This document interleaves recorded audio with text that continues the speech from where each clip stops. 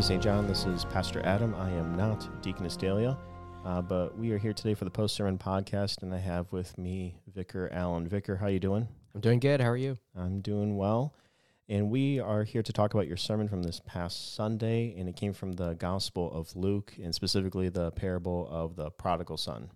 Vicar, can you tell us a little bit about that text? It's a famous text. A lot of people know about it. It's about the youngest son taking his share of the property and leaving the father.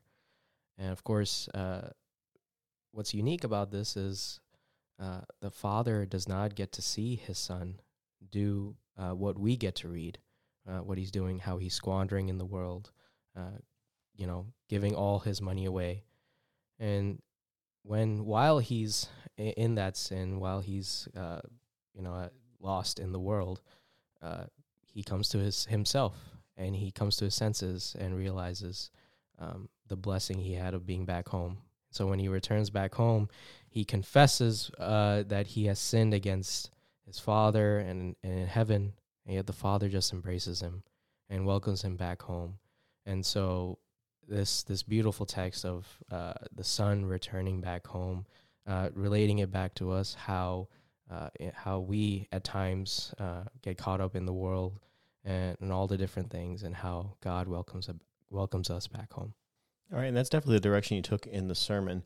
And I think just as a side note, you mentioned that the sermon's about the younger son. I mean, I've heard sermons that are about the older son. I've heard sermons that are about the father, and there's so much you can do with this parable that it's good that we return to this reading so regularly in the church here. Now, in your sermon today, you kind of had a modern-day sort of story of someone who goes away, right? He goes to another country and develops a new life, and he returns home to his mother eventually, and you had that turn later in the sermon. But you also bring in a hymn that you would sing in your congregation growing up. Can you tell us a little bit about that hymn? Yeah, growing up, I attended an Indian worship service, and so we used to sing a lot of traditional Indian hymns. And so one of the hymns we would sing, especially whenever the gospel was read about the parable of the prodigal son, was a hymn about that. What's so unique about that hymn, and this is what I was kind of meditating on as I was developing the sermon, was that the hymn takes the perspective of the father, which is interesting how the whole church is singing from the perspective of the father. And the hymn is about the father standing, watching his son leave. He does not get to see his son do all the things he does. And the father is simply saying, why are you getting lost in the crowd of the world? Come back home, son, come back home. And I just wanted to make that just relatable to us, and how, looking from the father's perspective, how God welcomes us back home, how the Father welcomes us back home. Yeah, absolutely. And to we were talking a little bit before the podcast, and you got some folks asking, why didn't we get to hear the hymn, or why didn't you sing it during the service? Do you have any thought about? It's a deliberate choice to make with the sermon, and I think it's the right one. But can you kind of share why not have the music, or why not we hear Vicar Alan sing in Hindi for a little bit?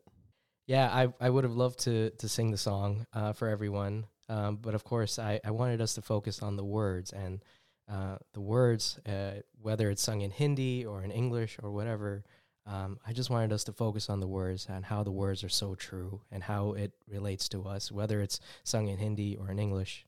The words are true, how God the Father calls us and welcomes us back home. Yeah, and I love that idea that no matter where you are in the church, this is the hope of the gospel. Our God who brings us back to himself, no matter what language or in what tune we sing and hear these words in. All right, well, let's just run through a few of these questions that we usually do. Let's see here. What was your central teaching in the sermon? The central teaching was that God brings us back home. He is the one that calls us back and unites us back home.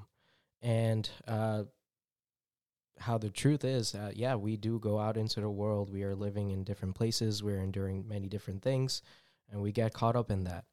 And yet God still remains true to who he is. He's the one that brings us back, strengthens our faith in times when we become weak in our faith, and gives us the promise that we're not only called back to his holy house today, but the eternal life to come to be with him. Yeah, and especially in the parable, it's so important to see the father's actions. That the father is really the one that brings his son home. We don't bring ourselves back to God; He brings us to Himself always. And then thinking about not only seeing what God is doing as you're preaching, how do you intend to benefit your hearers in their faith or life? Yeah, the benefit of the hearers was, as you just mentioned, it's not up to us. The benefit was to remind all people that since we are the children of God, we have a God that's always present with us, reminding us how He is the one that has brought us back through His Son, Jesus, who, in the story, in the parable, it says the Father robed His Son, with the most expensive robe. We are robed with the righteousness of Christ, of what Christ has done for us. And so the benefit for us is that we wear the robe of His righteousness. We wear the robe of what Christ has done on the cross. And so we are, wherever we are in the world, God is always present with us, calling us, welcoming us back.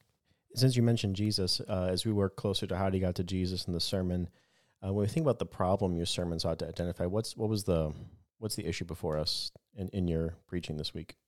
Yeah, going off of the story, as I mentioned about the man who went back to Asia, what we get to see is because we are dealing or so focused with ourselves, maybe at times we become unintentionally selfish.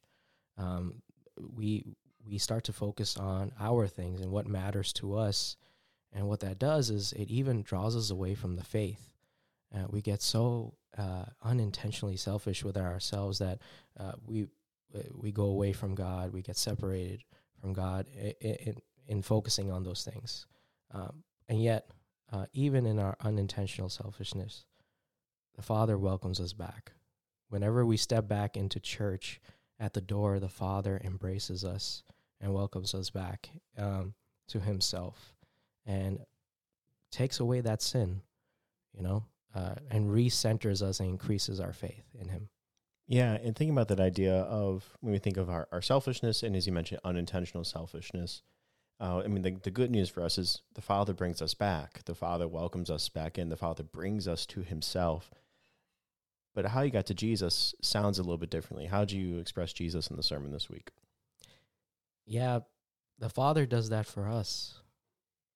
And yet the Father is the one that did not welcome back His Son. We get to read, the Father was there during Jesus' baptism. The Father was there at the Transfiguration. This is my Son, listen to Him. But what about at the cross? We get to hear the words of Jesus where He says, my God, why have you forsaken me? Because Jesus was the one that was bringing us back to Himself. He was the one that was creating a way for us to be welcomed back home. And so Jesus did all that and showed to us how we are going to be welcomed back, how Jesus is the one that resurrected. He left that empty tomb, and how Jesus, how He ascended into heaven and was welcomed by the Father because Jesus had did that for us. How He was welcomed back and sits and reigns at the right hand of the Father, how we will one day join with them. Yeah, and I'm just thinking about the modern hymn, How Deep the Father's Love for Us. You get that line that the Father turns His face away. And part of the mystery of the gospel, the mystery of the Godhead of Father, Son, and Spirit at work to save us. And yet it is there where we see that God is bringing us to Himself by pouring out His wrath on His Son who has become sin for us, that we might become the righteousness of God. And it's a stunning thing to see the parable and to see how this relates to us in God bringing us to Himself. Well, Vicar, let's think about this. Is there anything else to bring up in the sermon? What about a challenge in the process for you this past week? Yeah, the challenging part was, how do I describe the hymn for everyone? Of course, it was that language barrier. Should I sing it? Should I not? That was always in the discussion. But of course, the words is what mattered, so I wanted to share that. And also just kind of bringing out that story of the man who had left.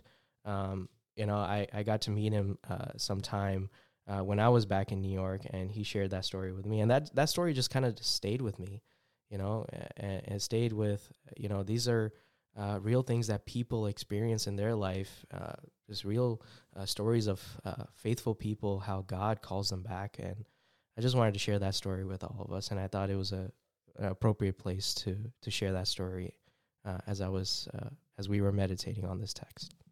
All right. Well, Vicar, thanks for sharing the word with us this past week. I think we're going to call it a podcast episode here, and I lost the script that Deaconess left for me to read, so if you have questions on the sermons, submit them. podcast@stjohndublin.org. There'll be a link to the sermon in the show notes. Thanks all. You have a good one. Take care. Bye-bye.